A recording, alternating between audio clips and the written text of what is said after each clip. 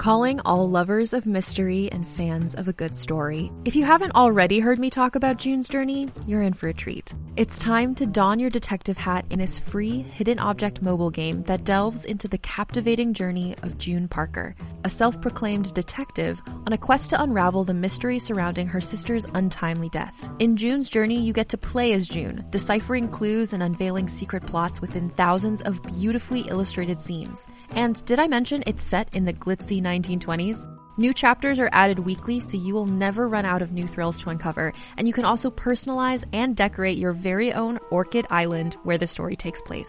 How sharp are your detective skills? Find out when you download June's Journey on your Android or iOS device, or play online via Facebook Games.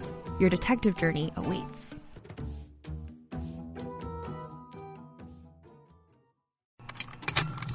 Contained herein are the heresies of Radolf Burntwine, erstwhile monk turned traveling medical investigator. Join me as I uncover the blasphemous truth of a plague-ridden world, that ours is not a loving God, and we are not its favored children. The heresies of Radolf Burntwine, coming January 2nd, wherever podcasts are available.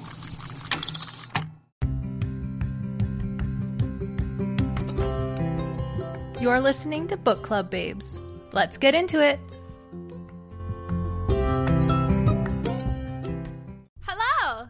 Hi. How are you? I'm good. We're in person again. We are. I know, it's much better. So what's up? Not much. Not much. Cool. Yeah. What about you? Same. Yeah. I'm Kate. I'm Chantel. What are you reading? I'm still reading Burial Rites. How are you liking it? Yep. Yeah, okay. It's a book. Okay. Not for you, necessarily.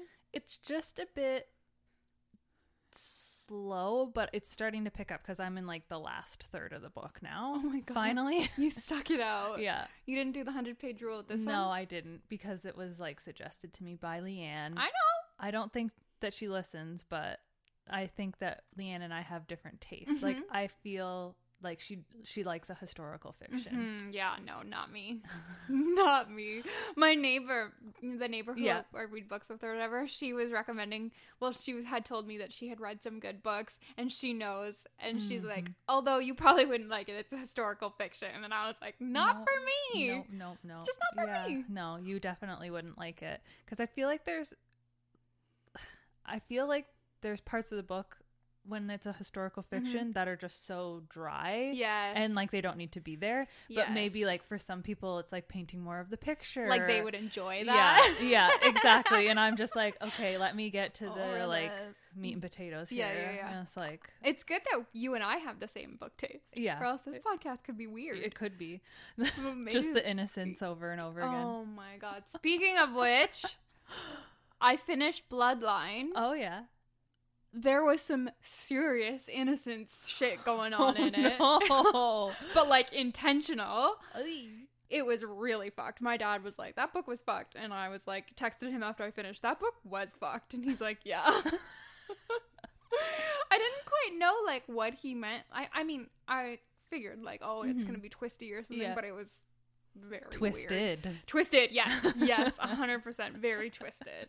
So that was cool. But now I'm reading Five Little Indians. Oh, yeah? I started reading it on the National Day of Truth. Is it national? Yeah, National Day National of Day of Truth and Reconciliation. Yeah. Yeah, I started reading it on Thursday. Yeah. Last Thursday, just as kind of like I don't know, something to like learn and reflect. Yeah, exactly. That's exactly what I'm trying to say. And gosh, is it written well? It's such a good book. Yeah, I'm already like halfway through. Yeah, it's written really well. Yeah, I ate it up. It was a great book. Yeah, this, like you said, like the subject matter is terrible. Like so sad. And when you think about like, oh my gosh, just the trauma that these kids faced is so much more than I could even comprehend. Like, I think sometimes like, oh, you know, like my childhood was like weird or whatever, but then you hear about that shit and you're just like, I don't like, oh my god. And it happened on a mass level. Like holy Hundreds shit. of thousands of children. Yes. Forcibly, like removed, I just can't. Yeah. I just cannot. And a girl that I know on Facebook, she shared a thing this morning, which you keep learning more and more and that you had no idea about. But she shared a thing that someone had put on Facebook where it was like a letter, and an Indigenous man he took his children back, and the government cut off his food rations until he would until he returned the children. And I just like, what? I know, it's so sad. It's awful and messed up. Yeah. Anyway, yeah, so it's good. I'm glad to not be so naive. My boss is wonderful, and she sent out an email, and she thought that it was ridiculous that the government didn't mandate it as a stat, so she was like, I'm calling it a stat, and gave us the day off. And it was actually very nice. Like, I organized a group donation for work, just to feel like we were honoring it instead of just accepting a day off. Like, so then that's why I started reading the book, and just like decided to take some time. But I don't know, it's so complicated still. I don't know. It's like all talk and no action. Yes. That's how it feels. Imagine being like an Indigenous person. I know. And feeling like it's all talk. Yeah, it's been all talk and no action forever. Yeah. Yeah. That, like, it's disgusting, really. It's so sad. Yeah. Anyway, that's what's going on in Canada. Yeah. Canada. Little sidebar. I'm glad you're enjoying that book. Yes, I am enjoying that book. Honestly, I didn't. This is gonna sound awful. I know you raved about it, but I didn't think it would be as good as it is. Like, it's like I said, it's so well written. It's just very great. It's good. Yeah. And Michelle Good, who wrote that book, had she's obviously an Indigenous author, but she had a lot of like great resources on that day as well. On Thursday. Did she? Yeah, because she's a Canadian author. Yeah, she's up for a bunch of awards and stuff for that book. Oh, too. Good for her. She should be. Yeah, that book is so good. Yeah, I was looking on Goodreads and there wasn't like that many reviews on it, and I was like, how? Like, why? Why aren't people? I don't know. It's interesting. Yeah, I feel like maybe people feel the way that I felt, where they're like, oh, it's just gonna be I don't know, it's just, it's honestly just written so well, and from such a like good sort of forced perspective where you're enjoying reading it, but then you're also learning like the other side of it. I don't know, I'm just kidding. Anyway, okay. So should we talk about this book? Oh my god. Our spooky October book. I'm getting creep vibes. Are you getting creepy vibes? Well, like, I'll talk about it as we go, okay. But like, yeah. I got some notes. Holy crap, I got a lot of notes. She wrote some notes, yo. So we're reading The Night Swim. Scrolling and scrolling. By Megan Golden. Yeah. And we're reading chapters 1 to 13, right? Okay. Yes. Cool. I had to double check that when I finished reading the other day. I was like, it was 13, right? It's not like the rest of the book, because I just want to keep reading. I know. I wanted to keep reading too. I'm excited to like record so that I can read tonight. Yes. Yeah. No, I had a weird little like thing happen. I can't remember. I've been reading at night, like I've been like I've said. So I get like sleep brain, and then I thought I had one more chapter to read, and then I like looked in the morning, and I was like, oh, I read it, I guess. Like, it was very weird. Yeah, anyway. Sometimes like that's when I read. Usually I'll read like my book club book in the evening, but like as I'm relaxing in the evening, and then at bedtime I'll read whatever else I'm reading. Okay. So then it's like sometimes same with like, I really notice it when I'm reading books like the one I'm reading right now. Yeah. And it's like I'm falling asleep. Yeah. And then like I have to go back and read like two more, reread it, because I have no idea what just happened. See, if I were reading that kind of a book, I was forcing myself to, I would just be like, fuck it. I don't care what happens. I just want to finish it. Well, like I'd like to have a conversation with like Leanne about it at work. I know, but what are you going to say? Oh. Well, it wasn't for me, but like. I read it. Because I felt guilty. And there was, no, I don't feel, I want to have a conversation. Okay. And I feel guilty. Cute. All right. So, one other thing. Did you see how Summer was like, what do you do? I just write a note here and then like keep a note of like what chapter I need to read to. I didn't know that you could bookmark in a Kindle. Like I'm so like used to my regular book. I just turn on Kobo and then just like go read. Yeah, I didn't know that you. Yeah, well, like I knew that you could, but I just never thought of doing that. Well, sometimes like if I am reading that and I'm getting the bedtime nods when I'm reading, and I'm like touching the screen, and then I wake up in the morning, there's like things highlighted and like the page is dog-eared, and I'm like, I have no idea how I even did this, so how do I undo it? Sleeping or touching. You're like, well, it looks like that weird quote is gonna be highlighted forever. That's really funny. Okay, go. Okay, so in the first chapters, we pretty much I'm assuming there's only really the two characters in the book, perspectives. I would guess. Yes, Hannah and Rachel. Yes. So first we meet Hannah, I guess. And she is describing her childhood in the night that her sister, Jenny, died. And then it's starting to paint a picture that Jenny died, but it didn't say that she was murdered. It was like seemed traumatic though. And she's the younger sister, so Hannah is yes. Hannah is younger than Jenny, so it seemed like it was from her perspective, like there was bloody footprints, there was she wasn't really sure what was going on. The police were there, they took her, said that like you promised this, and then we have to go to the hospital, right, blah blah blah, right. And then we find out that Hannah and Jenny's mother is also dying of cancer, and then after Jenny died, that was kind of like her downfall. She's just stopped. She had like nothing to live for anymore. She had nothing to give. Jenny is barely 16, and Hannah is 5 weeks shy of her 10th birthday, so there's about a 6-year age gap. And Hannah was with Jenny the night that she died, but she never told her mother this. Yes, and she wouldn't tell the police anything. No. Yeah. Which is very weird. Yeah. She's never talked about it. Yeah.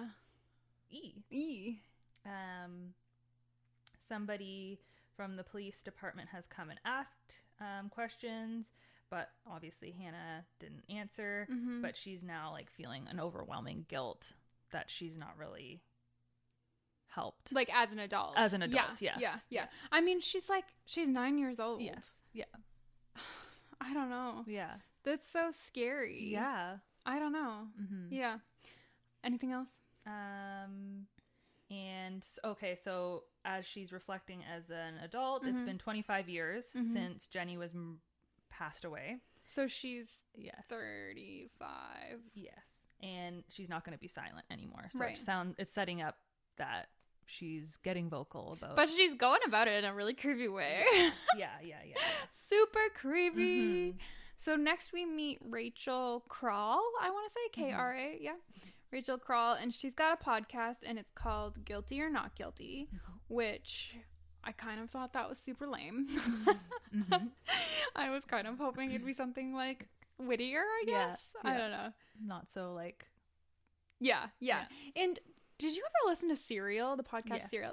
This had some super Serial vibes. Yeah. Because I think that the first season of Serial did really start a true crime like bandwagon. Yeah.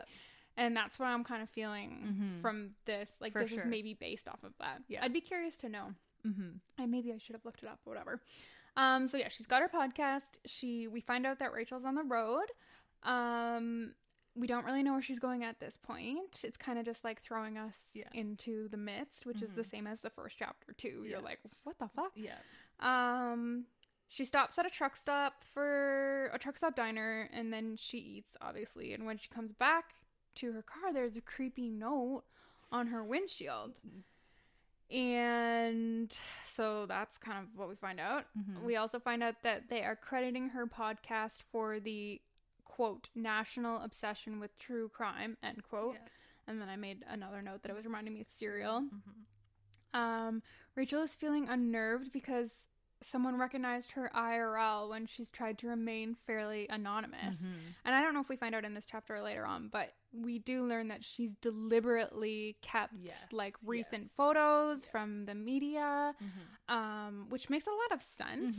I thought about that and I was like, I feel like some podcasters should probably do that. Yeah. Like the true crime ones. I don't know. Because sometimes you think about it and like sometimes they're talking about cases where the people are still alive. Yeah, like it's a recent thing. Yeah, exactly. Yeah. And they're like in jail. Yeah. Like, anyway, so it's been a very deliberate. So this is like very unnerving for her that someone knows who she is. That would be super creepy. Yeah. And has recognized her in the middle of nowhere. In the middle of nowhere. Yeah, totally. And like knows that she's like at a, like you said, like at a random diner. Like that's fucked. That's super fucked. So then we find out that the letter is from Hannah, who we met in the first chapter, and she's asking Rachel for help with Jenny's killing. So I guess at this point we find out that there may have been like some homicide vibes. And she's saying that her murderer will be at a trial in, how would you say this? Neapolis? Neapolis? Yeah. Is that a real place? Well, like there's Indianapolis. I don't think that's the same. I don't know if it's a real place or not. I don't know. That's what I was trying to like figure out the spelling. So I was like, Indianapolis. True. Neapolis. Okay, so then we find out that Rachel has chosen what is being set as the upcoming trial to be her next season of the podcast. And then we also find out that it's the Blair trial, which is the guy's last name. And at this point I was just guessing because we didn't have any concrete facts, but it's about a young man who raped a girl, and he's being faced with having to go on trial now. Trial, yeah. as it would seem to be based on the trial. There's going to be a trial and an error and a trial and an error. Gosh darn. Okay, your turn. So then we find out that her like highly acclaimed seasons before that were season 1. She had proved a high school teacher was wrongly convicted of killing his wife while they were on their second honeymoon. What's a second honeymoon? I don't know. I'm about that though. Like I could go on more than one. Yeah. Like what about your 10th honeymoon? I'll go every year on a honeymoon. Sounds good to me. And you're like, we're on our honeymoon. Yeah. And then the second season, they solved a cold case of a mother killed in her own hair salons, a single mother. And you know that this is fiction because these podcasts never solve. No, they never. they literally never. There's never conclusion. There's never a conclusion. Until like 10 years later. Yeah, exactly. So it's kind of funny. But so then that's kind of like the background of Rachel and the podcast. She's gets back on the road after reading the note, and she notices like there's a car kind of following her, and then it speeds up and passes her. But she's like, am I being hyper paranoid? Yes. Or is someone following me? So she arrives in Neapolis, which then I'm like, that's the town from the letter, because it's like you're starting to piece things together as you go. Yeah. And Rachel, we find out that Rachel is putting pressure on herself for season 3 to be perfect. And she wants to push the envelope with this one because it's the first time her podcast is covering an active trial. Right. And she's doing like live nightly updates. Yes. Yeah. Which would be a lot of work. Yes. And it seems as if the trial is like an emotional subject in the town as well. And then we also find out later for her as well. Yeah. So then they start painting a picture of what Neapolis is like. It seems like everybody either knows the boy personally by reputation. But the girl's name has not been published, but everyone can pretty much guess who it is. So it kind of seems like a small town, but later on they say like the people who grew up there. There's like new incoming people. Right. And it kind of makes it feel a little bit more like you have a little bit more anonymity. Yeah. Something like that. And centipede. But people who like grew up there know everybody. Like it's small town vibes. Yeah. We also meet Pete, who I'm like, who is Pete? Are they married? Yeah. Is it her assistant? Like, what the heck? And Pete and Rachel are thinking together that maybe someone's following her. Yes. This is interesting too. I kind of liked this, although I'm so judgy, but we're getting chapters in between that are the script for the podcast. So that's a kind of a cool way to write it. Although I was like thinking about saying it out loud, and I was like, I don't think that would be very fluid, like the way that some of it's sort of like said, but whatever. I can't judge too hard. Yeah. It's an interesting concept. I like that. And then we find out for sure that they're covering a rape case. And before we talk about the episode, she noticed on that note when she like ripped it up. Oh yeah. That she said meet at the Morrison Jetty or something like that at 4 p.m. 2 p.m. 4 p.m. I have 2, but I don't know. I could be wrong. I could have been a late night typo. Oh, okay. At a time. At a specific time. And she's like, ew, no. And like, burps it up. She hates it. Yeah. And then she's like trying to soothe herself or like reassure herself. Well, everyone knows I'm here. So whatever. Yeah. True. Now. Good point. Now we're doing the script. Yeah. So she's covering a rape case. Oh, I guess we should have said at the top that this has a trigger warning. Yeah, maybe. I guess I should have said that. So sorry. Just a heads up. There's a trigger warning. So she's covering a rape case. She starts explaining a case that happened very close to home for her. I guess it was like a woman who lives in her neighborhood who, I didn't write it down, but was she raped and murdered? Yes. She was, yeah. And then it kind of created this weird, like, unsafe vibe in her neighborhood, and it was frustrating. And I just wrote down a quote because it really resonated with me. I really like Rachel's take on, you can tell she's very much on the side of the victim. Whereas it seems like in the town, a lot of people are on the side of the rapist. Yeah. Right? Which blows my mind. I know. But the quote I wrote down was, if every woman who felt afraid called 911, the switchboard would melt.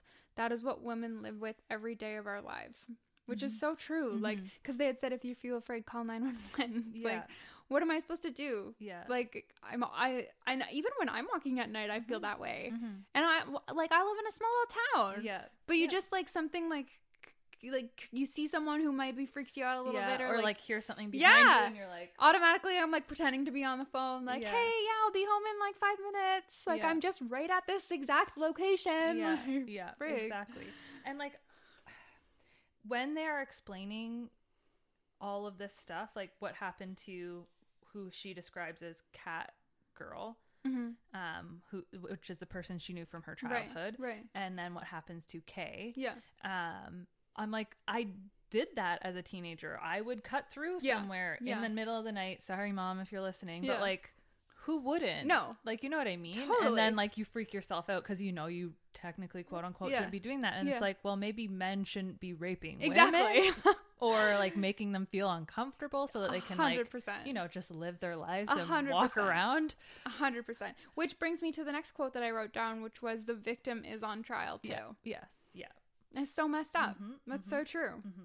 All right. And the name of that episode was Victim Blaming. So like, it's like you said, they're like turning it around on the victim.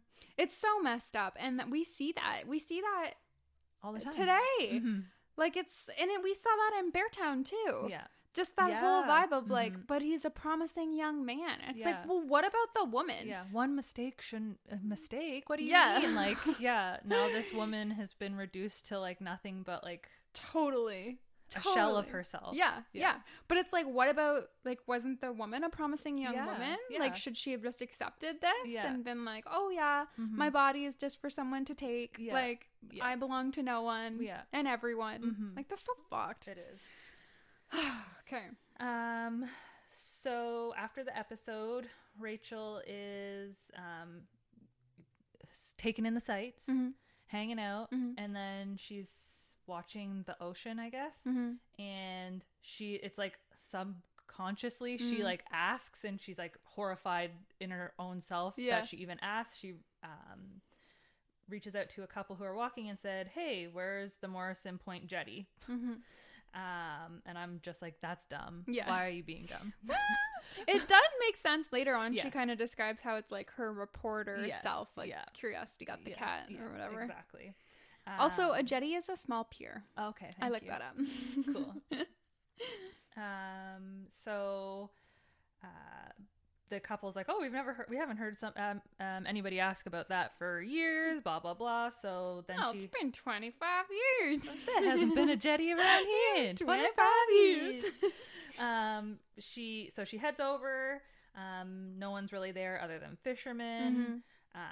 So then she's like waiting forever by the sounds of it. She's asking the fishermen some questions, and then she's like, fuck this, I'm gonna go. Yes. And then as she's leaving, she sees a pocket knife and a note. Creepy. Like the note is stuck in a wood, like with the knife. With the knife. Stabbing motion. Yeah. There was a stabbing motion involved. Yes, there was. And then she reads the note, and it's addressed to her. It's addressed to her too. So like, obviously, I guess they painted that like nobody goes there, and she hadn't seen anybody walk up. So I guess the chances of her being the person to find the note, I guess, but which was what I was thinking. I was like, people would have passed it and been like, what the fuck is this? Totally. Anyways, but it also seems a little stalkery. The note says that gives some details that Jenny was murdered at the on the jetty. That one. Yes. Yeah. Yeah. And that the letter writer wanted justice. Yes. And that she was explaining why she's pleading for help. Hannah's pleading for help. And that she had emailed multiple times and then just stopped. Emailed the podcast multiple times and then just stopped. And then now she's taking things into her own hands. So like she's apologizing in the same sentence where she's like, I'm just gonna keep stalking you. Yeah, it's like a creepy vibe, but she wants justice so badly, and she like tried to go about it the non-creepy way. Yeah, I don't know. Like she's obviously gotten Rachel's attention, which is her like aim. Yeah. So I don't know. Yeah. And then we find out a little bit more in the letter about Jenny and Hannah's situation.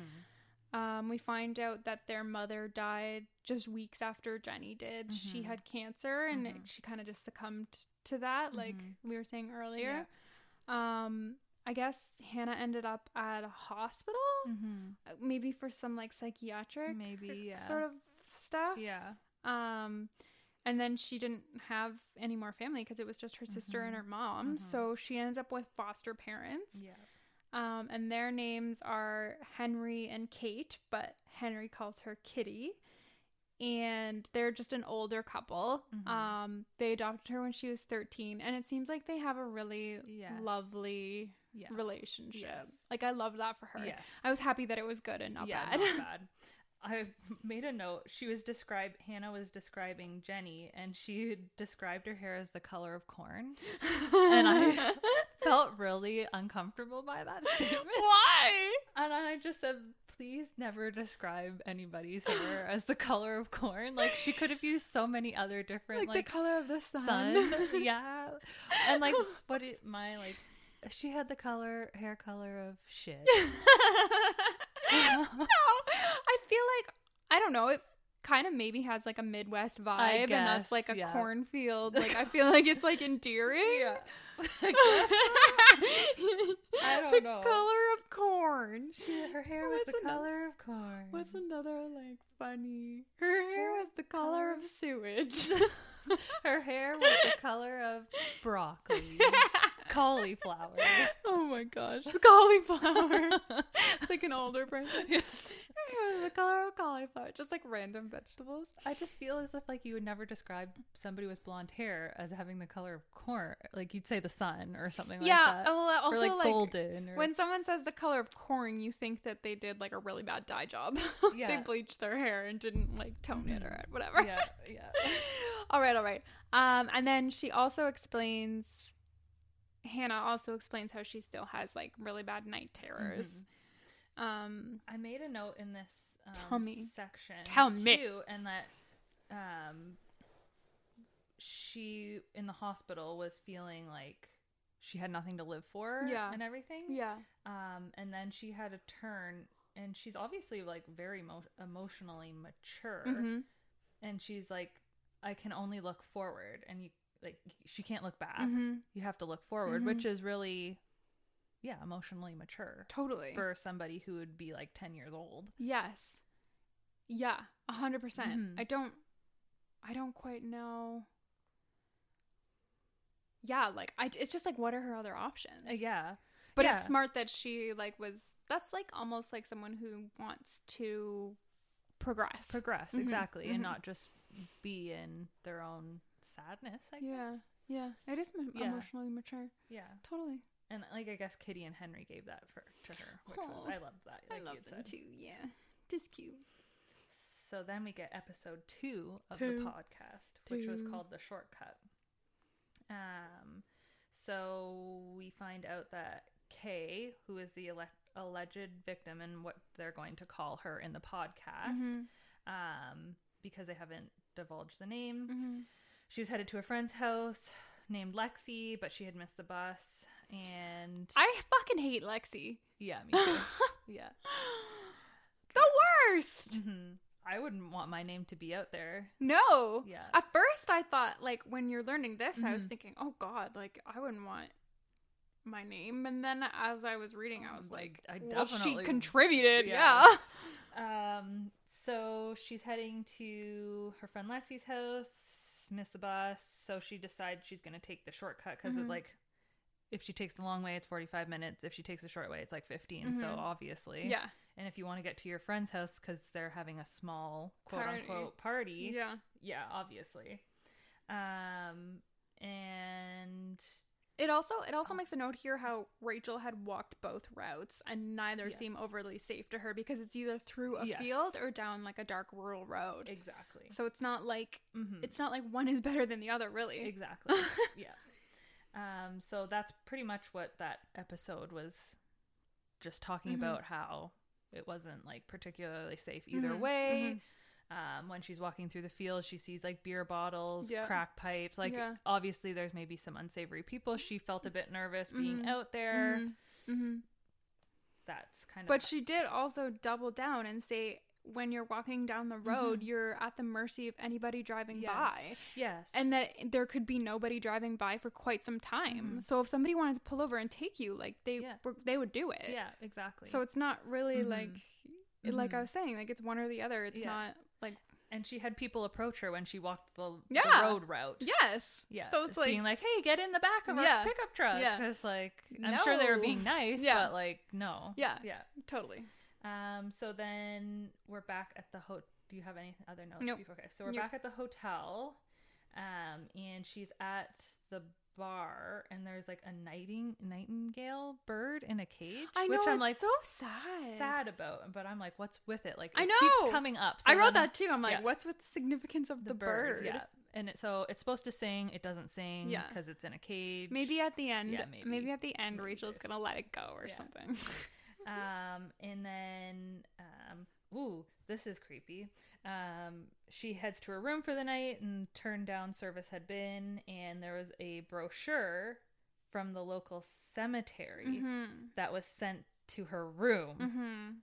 And Hannah had marked where Jenny was buried in the cemetery. And she's like, nobody knows where I'm staying. Yeah. Like, nobody should know my room. No. And she's rightfully pissed off. Yeah. So she, like, goes down to the desk and is like, who the fuck? Yeah. And don't ever have anybody send my shit to my room. Yeah. And the guy's like, well, you called and asked for it. And she's like, no, I did not. Let me hear the recording. Yeah. She's like, do you think that's me? And he's like, no. Yeah. No, I don't think that is. After she goes to the desk, then there's just spooky food at her door. I know, and it was weird because she was really hungry. Yeah. And she's like, this is exactly what I would have ordered.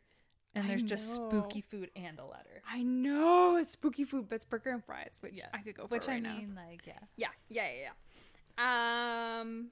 Then there's the letter, an envelope with her name on it. Mm-hmm.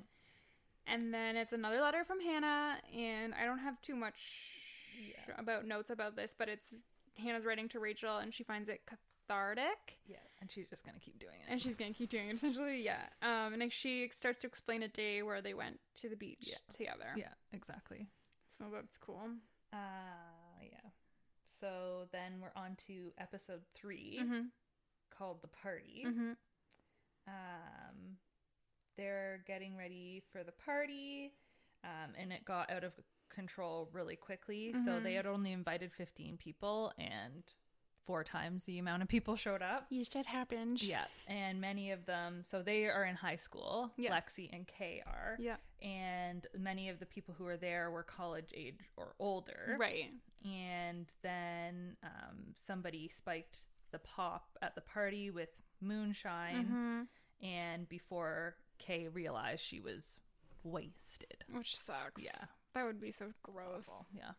And it also sounds like, I don't know for certain, but we do find that Kay had beer in her backpack that she was bringing, but she was obviously drinking soda. So I wonder if she hadn't even really planned to drink. Maybe she just brought it to contribute. Yeah. Or maybe she was going to have one. Totally.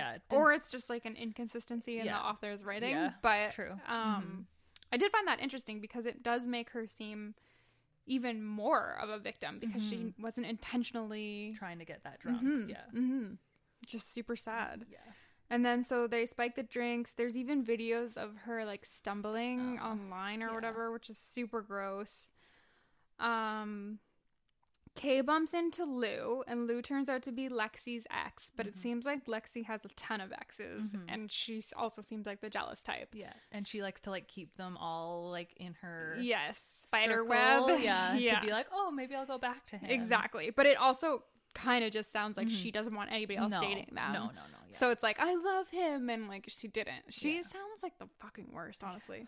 So then Lou takes Kay outside just to talk, and Lexi finds them together and loses it on Kay, and Lou says that they didn't even they weren't making out or whatever, but Lexi says that they were.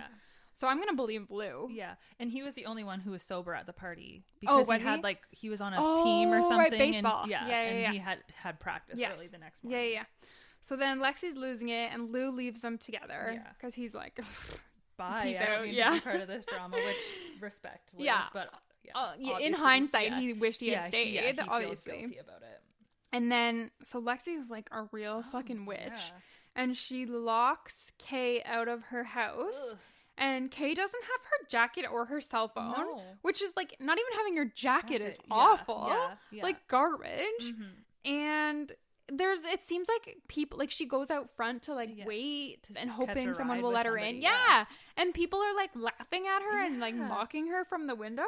So she obviously and she can see Lexi going up to people and whispering her story, and then people start laughing. It's that's so messed up. So she's awful. Obviously okay, I'm gonna go home. Fuck this, I'm just gonna go home. Which 100% I would too. I do the exact same thing. Although I'd probably I do the exact same thing. You don't have your cell phone. What are you gonna do? Exactly. I'm not gonna let these people just stand and laugh at me and Although I may have barged in the house and taken my shit. Yeah, maybe. I probably wouldn't have. I wouldn't because I don't want to stand for people, and she's not going to beg. She's not the person who's gonna beg to be let in. Well, she feels embarrassed. I understand 100%. Yes, totally. So Rachel, of course, she's headed to the cemetery. Of course she is. I wrote LOL. So she finds, it sounds like the first part of the cemetery is the historical part of it. Then she goes past and it's an actual cemetery that you and I would be used to. And then she finds Jenny and Hope's graves. They're side by side. And then she sees that somebody had graffitied Jenny's tombstone a long time ago with the word whore. So why do that? Yeah. But like it's also intentional. So then Rachel's like kind of looking and snooping around, seeing what's there.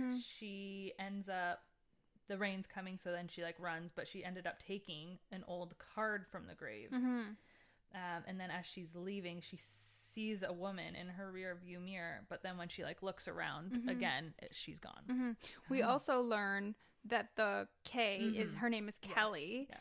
Yeah. And seeing that horror graffiti, I got a vibe. I don't know. I wrote it down. I don't know if it was written there or if I'm just like super intuitive and amazing, but probably the latter. I just wrote down that it seems like this with Jenny might be kind of parallel to her podcast case with Kelly. Yes. Yeah. There's obviously like a connection to it. Yes. Yeah. Something's going on. Because you're so intuitive. Because I'm so amazing. But you are. No. It was probably written in there and I just literally wrote down the exact same thing. Look at me, pat on the back. Look at me with my line of yarn. Yeah. I figured it out. I know everybody. I know everything. I read the whole fucking book. Reader headed to the max. Could you imagine? I read the whole book and I'm like, check this out. Here's my theory. And it's like spot on to the T. Like you just wrote out. Like here's my theory. Jenna killed her parents, and just a theory though. She used like Irina's car. We get to the end, and it's like verbatim the last page of the book. Just a theory though. I don't know. IDK, like whatever. How amazing am I? Oh my gosh. I just started a podcast on solving murders. Okay, anyway. It's called Guilty or Not Guilty. Oh gosh, that's funny. Oh god. Okay. So then we're on to episode 4, which is called Into the Night. Ooh. Ooh, spooky. So the town, she's realizing that the town is very divided on the case. Yeah. There's tension amongst the whole town. There's even people like breaking out in arguments in the grocery store. Yeah. And people are like speaking up for Scott, which I'm like, buh. It's like, if somebody was targeting my son who made a mistake, blah, blah, blah, hands on hips. I know. So then we get some more details about the night that Kay is walking home. She's cut through the field and she's probably feeling nervous. She can hear footsteps running toward her, and then Rachel explains the flight, fight,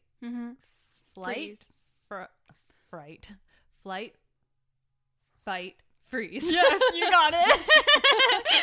Jib jab, jib jab. And she froze. Yes. But then she felt relief when she recognized that it was a guy from school, and his name is Harris Wilson. He told... This is kind of sad. Yeah, it is. He told Kay that she shouldn't be out there walking alone. She was kind of like, well, you shouldn't be out here either. And he's like, yeah, probably not. Yeah. And then he just wanted to make sure she got home okay. Yeah. It sounds like they live close. Yeah. Yeah. He's like right across from this park that they end up going to hang out in. And she lives like 3 blocks or 3 houses down or something like that from the park. Blocks. Blacks. And then so he had some more alcohol. They started drinking a little bit more, making out a little bit, whatever. I think they're on the swings. Yes. Aren't they on the swings? Yeah. That's cute. Yeah. They're just like being teenagers. Exactly. And it sounds like he genuinely was like, I just want to make sure that you're okay. Because he probably watched the whole situation like unfold and then was like, yeah, it's like, this girl can't just be be walking home by herself in the dark in the middle of the night drunk. Yeah. And then they're at the park literally across from his house. So he's like, I'll be right back. Yeah. Right? He like BRB'd for a joint. Yeah. Yeah. He's like, I'm just going to run to my house, grab a joint. Done. Yeah. So yeah, he BRB'd and then she didn't even realize that somebody was there. I know, my note is, and then ... I wrote dun. Kevin. What's his name? Scott. Scott, Kevin, they're all the same. Well, Kevin from Beartown. I know, that's what I'm saying. They're all the same. They're all the same. Predator. All right, so then we find out that Rachel is meeting with Kelly's father at 11 p.m., which I was like, that's fucked. Don't like that. Yeah, super secret, super secret. Got some weird vibes about that. But then we find out that he wanted to meet with Rachel after his daughter and his wife had gone to bed. So 11 p.m. doesn't seem as sketchy. And did we find out his name? Dan. Kelly's father's name is Dan. So Dan took the rape very hard, which makes sense. And then because Kelly's name is being kept from the press, it won't allow, this was fucked. It won't allow her family to speak up. Yeah. But the Blair family is using like a drip method and allowing the press little bits and pieces that shine the case in Scott's favor, which is garbage. It is.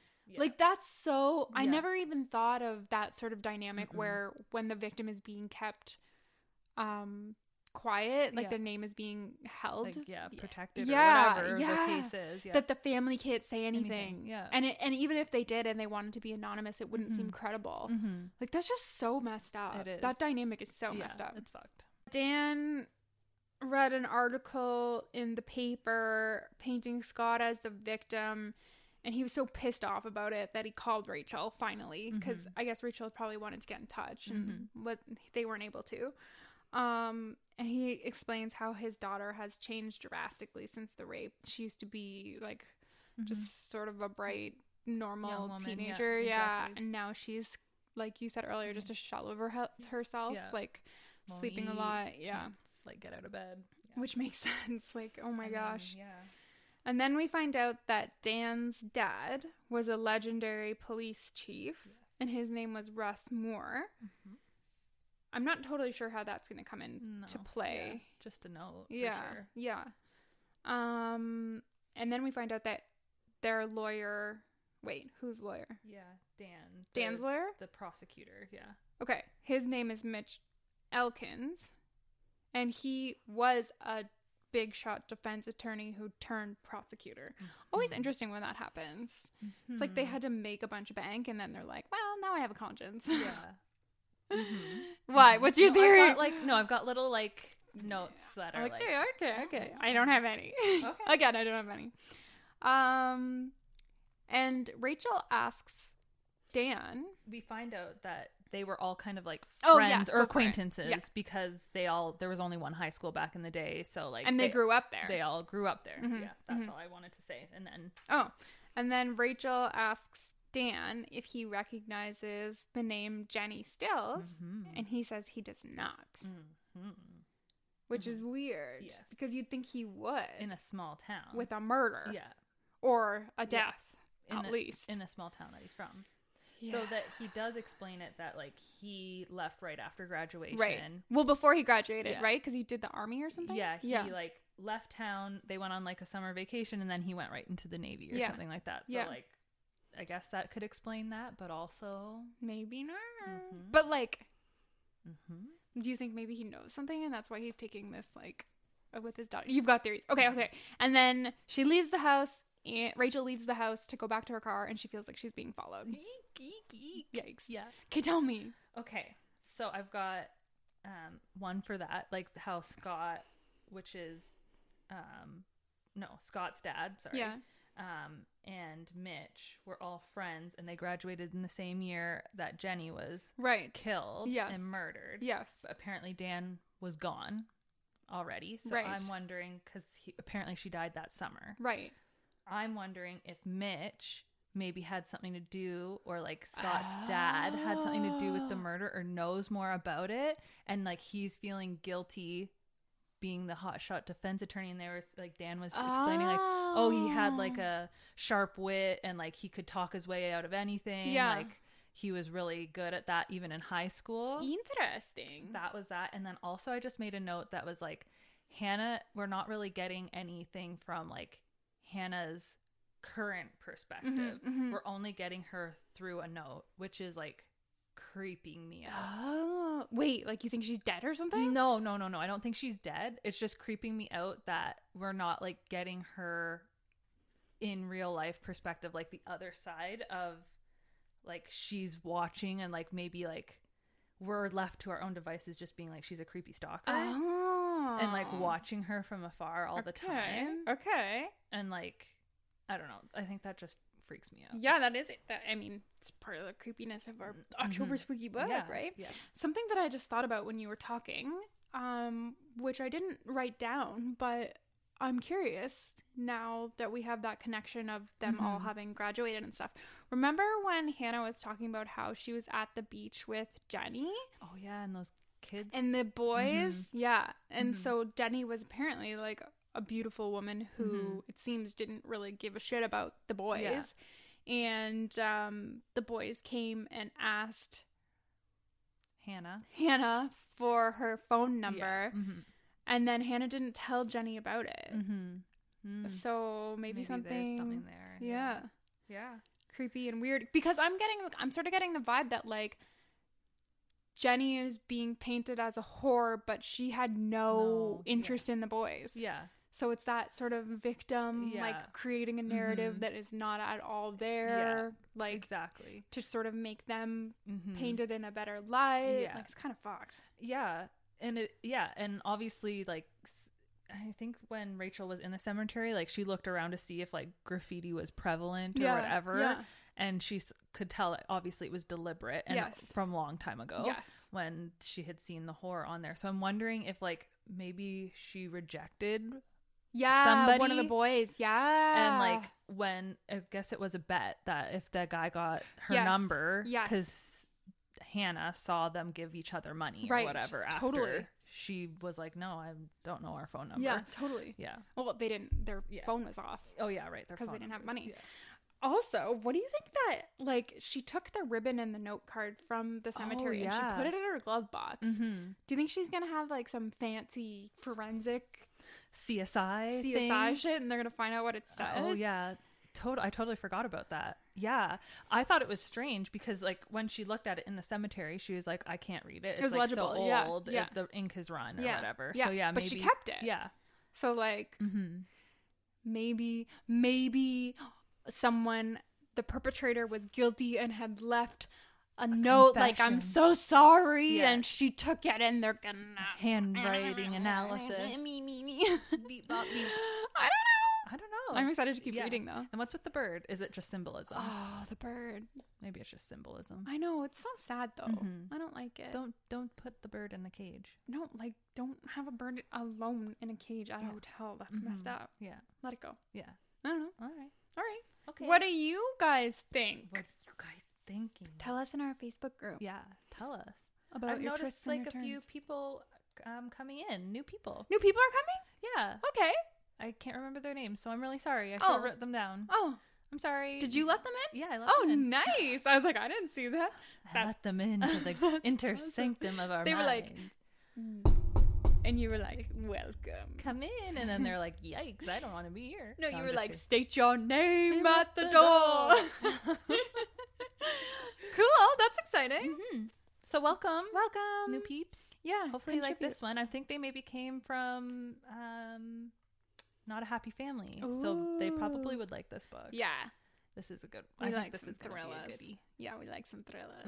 All right. All cool. right. Okay, so next week we're reading chapter 14 to 27. Perfect. Okay. We will see you then. See you then. Goodbye. Goodbye. Hello. Hello, goodbye. Goodbye.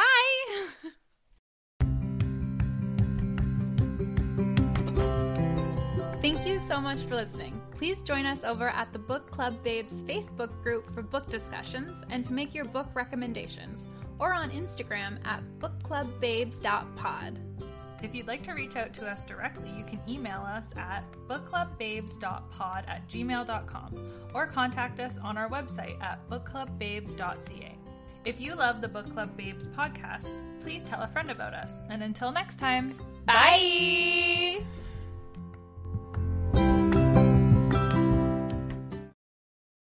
Hey Hey there, this is Justin Bartha. I made a funny new podcast, King of the Egg Cream. It has the greatest cast in the history of podcasts with actors like Louis Black. I'm torn by my feelings for two women. Bobby Cannavale. You can eat it, or if someone hits you, you can put it on your cut. Melanie Linsky. I wonder what these marvelous things are that look just like boiled chicken feet. Jason Ritter. I can break things and pick locks and kill people. Michael Stuhlbarg. The whole point is to inspire people that they should make themselves better. Ari Grainer. No, don't whet its appetite. What are you, an idiot? Me, Justin Bartha.